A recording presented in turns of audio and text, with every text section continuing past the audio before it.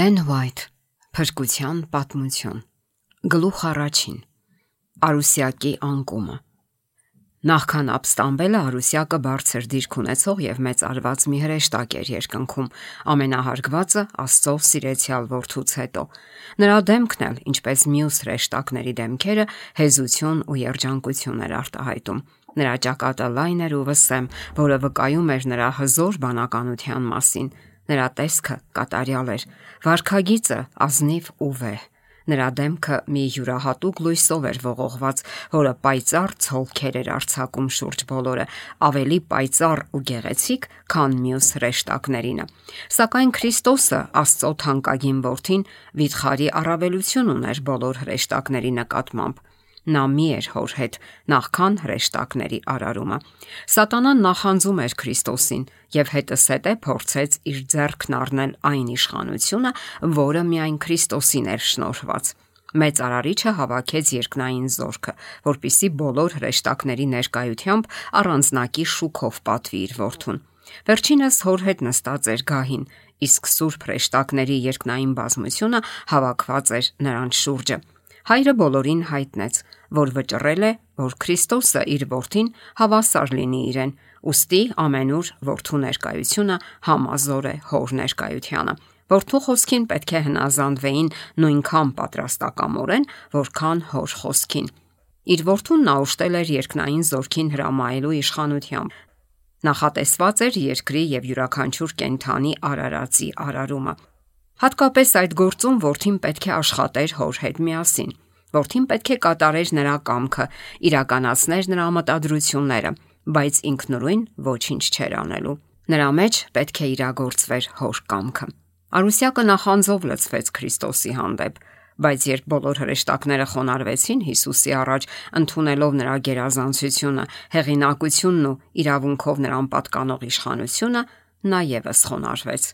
խոնարհվեց, բայց սիրտը լցված էր նախանձով ու ատելությամբ։ Քրիստոսը մասնակցել էր Աստծո ծրագրերին վերաբերող հատուկ խորհրդակցությանը, մինչդեռ Արուսյակն անտեղյակ էր այդ ծրագրերին։ Նա չէր հասկանում, ոչ էլ նրան թույլատրվում էր իմանալ Աստծո ծրագրերի մասին։ Իսկ Քրիստոսը ճանաչվեց որպես երկնքի տիրակալ, օժտված նույն զորությամբ ու իշխանությամբ, ինչ Աստված։ Արուսյակն այն կարծիքին էր, որ երկնքում հրեշտակների մեջ ինքն է սիրված։ Այո, նա բարձր դիրք ուներ, բայց երախտամոռ էր ու չէր փառաբանում Արարչին իրեն շնորհված այդ մեծ պատվի համար։ Նա տենչում էր Աստծո բարձրությանը հասնել։ Արուսյակը հպարտացավ իր վայելչությամբ։ Նա գիտեր, որ հրեշտակները հարգում են իրեն եւ համոզված էր, որ ինքը հատուկ առաքելություն ունի կատարելու։ Նա մեծ Արարչի կողքին էր եղել եւ հատկապես նրա վրա էին ընկել հավիտենական Աստծուն պատկանող մեծափառ լույսի ցոլքերը։ Ինչ հաճույքով, ինչ պատրաստակամությամբ էին հրեշտակները կատարում նրա հրամանները, միթե նրա հանդերձանքը լուսավոր ու գեղեցիկ չէր։ Ինչու պետք է Քրիստոսը նման պատիվների արժանանա իր առաջ։ Նա դժգոհ ու Քրիստոսի հանդեպ նախանձով լցված հեռացավ հոր անմիջական ներկայությունից։ Թաքցնելով իր իրական նպատակները, նա հրավիրեց հրեշտակների բազմությանը եւ ներկայացրեց քննարկվելիք հարցը, որն ամբողջովին իրեն էր վերաբերում։ Իր իրավունքները ոտնահարված համարելով նա ասաց, որ Աստված արտոնություններ է տվել Հիսուսին եւ անտեսել իրեն։ Սատանան ասաց, որ այլևս չի լինի այն երանելի ազատությունը, որ վայելում էին հրեշտակները։ Չէ՞ որ նրանց գլխին կառավարիչ է նշանակված մեկը, որին պարտավոր են ենթարկվել ստրուկների նման։ Նա հրեշտակներին զգուշացրեց, որ նրանց հավաքել է տեղյակ պահելու, որ ինքն այլևս չի հանդուրժի իր եւ նրանց իրավունքների նման ոտնահարումը եւ որ այլևս երբեք չի խոնարհվի Քրիստոսի առաջ, կնվաճի այն պատիվը, որն իրավամբ իրեն է պատկանում, եւ հրամանատար կլինի բոլոր նրանց, ովքեր համաձայն են իրեն հետևելու եւ իր հրամաններին հնազանդվելու։ Հրեշտակների մեջ վեճ ծագեց։ Արուսյակը եւ նրա համախոհները ցանկանում էին բարեփոխել աստվածային կառավարման համակարգը։ Նրանք դժգոհ էին ու դժբախտ, որ չեն կարողանում թափանցել նրա անըմբռնելի իմաստության մեջ ու պարզել, թե ինչ ակնկալիքով է նա այդքան բարձրացնում իր որդուն եւ օժտում անսահմանափակ իշխանությամբ եւ զորությամբ։ Նրանք ապստամբեցին որդու իշխանության դեմ։ Այն հրեշտակները, որոնք հավատարիմ էին եւ ուղղամիտ, ջանում էին, որ այս հզոր, ըմբոստ հրեշտակը հաշտվի Արարչի կամքի հետ։ Նրանք պնդում էին, որ Աստված արդարացի է իր որդուն այդ կոչումը շնորհելով։ Ծանրակշիռ փաստարկներով նրանք փորձում էին Արուսյակին համոզել, որ նա այժմ պակաս արտոնյալ չէ, քան առաջ, նախքան հայրն իշխանությամբ կոշտեր իր որդուն։ Նրանք Արուսյակին պարզորոշ բացատրեցին, որ Քրիստոսն Աստծո որդին է եւ որ նա գոյություն է ունեցել նախքան հրեշտակների ստեղծվելը եւ միշտ կանգնած է եղել Աստծո աջ կողմում։ Մինչ այդ նրա մեղմ ու սիրառատ իշխանությունը երբեք կասկած չի հարուցել։ Նա այնպիսի հրամաններ է տվել, որոնց կատարումը ուրախություն էր երկնային զորքի համար։ Նրանք հավատացնում էին, որ հրեշտակների ներկայությամբ Քրիստոսին հատուկ պատիվ շնորհելը մազաչափ անգամ չի նսեմացնում այն հարգանքը, որ վայելում էր Արուսյակը մինչ այդ։ Հրեշտակները լաց էին լինում։ Նրանք հուզված էին եւ փորձում էին Արուսյակին համոզել, որ սա հրաժարվի իր չարական մտադրությունից եւ հնազանդվի Արարչին։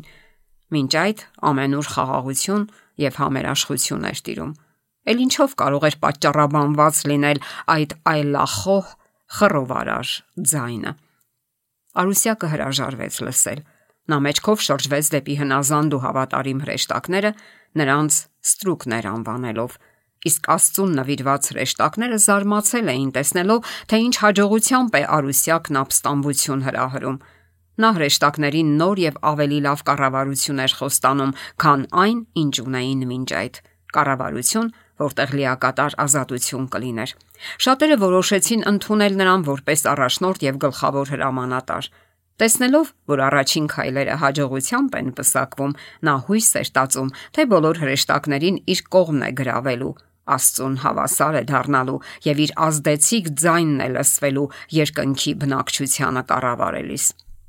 Հավատարիմ հրեշտակները նորից նախազգուշացրին նրան, որ հետևանքը վատ կլինի, եթե նա փորձի համառել։ Նա, ով կարող էր իր զորությամբ հրեշտակներ արարել, կարող էր նաև խորտակել նրանց հեղինակությունը եւ պատժել հանդգնության ու սարսափելի ապստամբության համար։ Մտածելն անգամ ահավոր է, թե ինչպես կարող է հրեշտակը դեմ դուրս գալ Աստծո սահմանած օրենքին, որը նույնքան սրբազան է, որքան ինքը Տերը։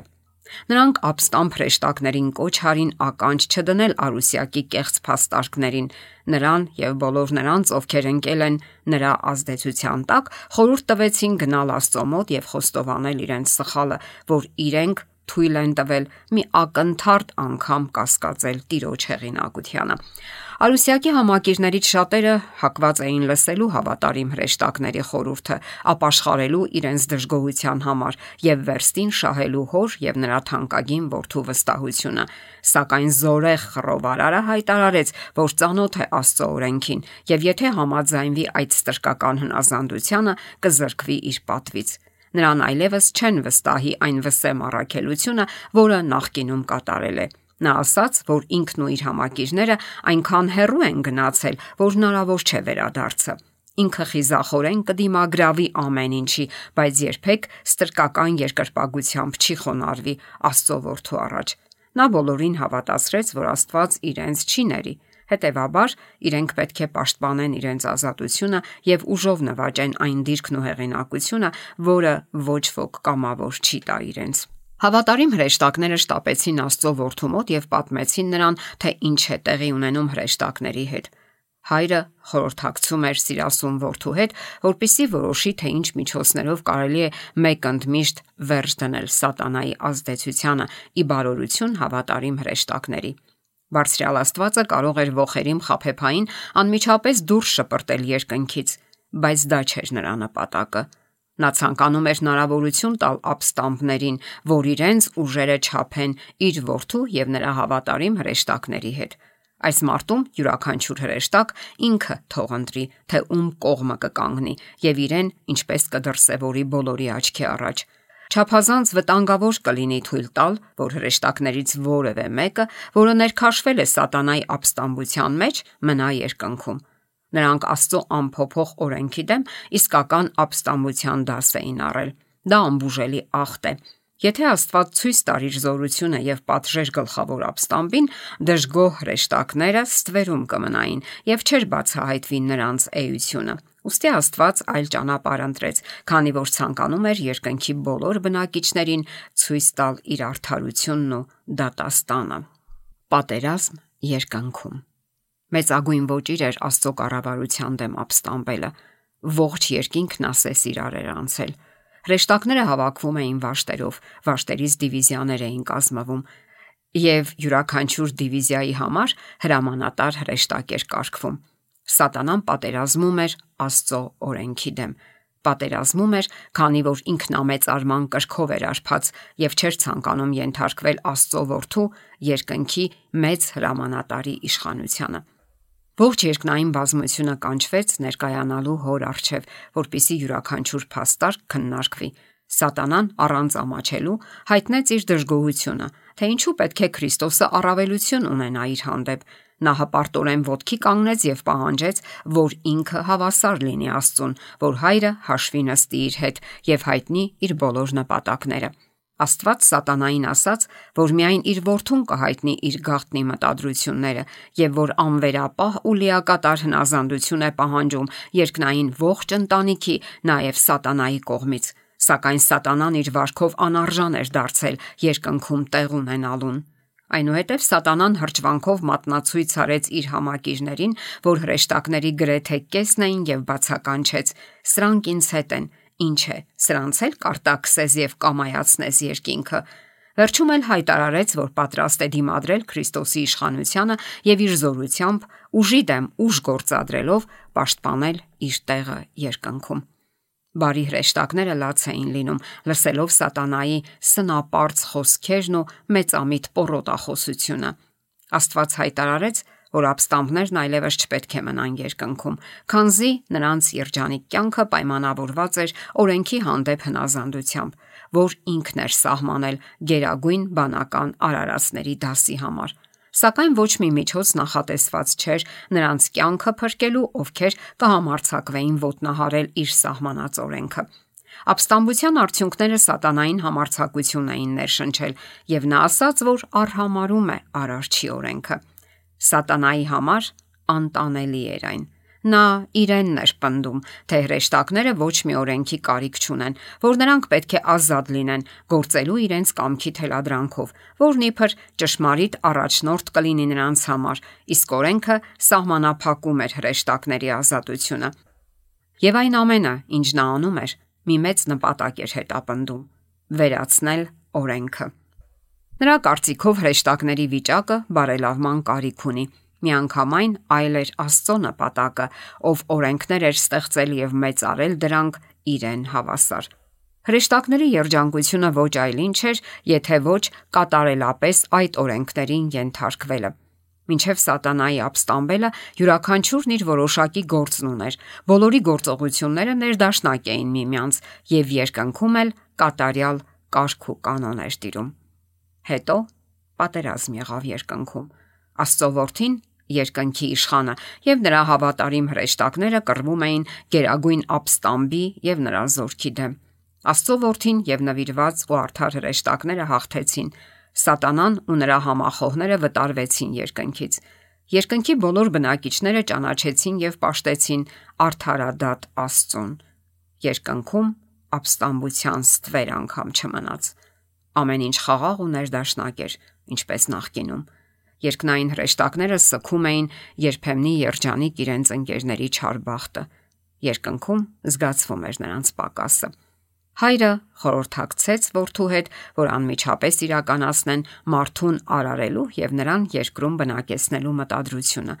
Նա մարդուն փորձնական ժամանակ էր տալու նրա հավատարմությունը ստուգելու համար, նախքան նա կարժանանար հավիտենական վստահությանը։ Եթե մարդն անցներ այն փորձության միջով, որ Աստված նախատեսել էր նրան ստուգելու համար, հրեշտակներին հավասար դիրք կունենար։ Նա կվայելեր Աստծո բարեհաճությունը, կշփվեր հրեշտակների հետ։ Նա մարդուն արարեց ազատ ընտրության իրավունքով։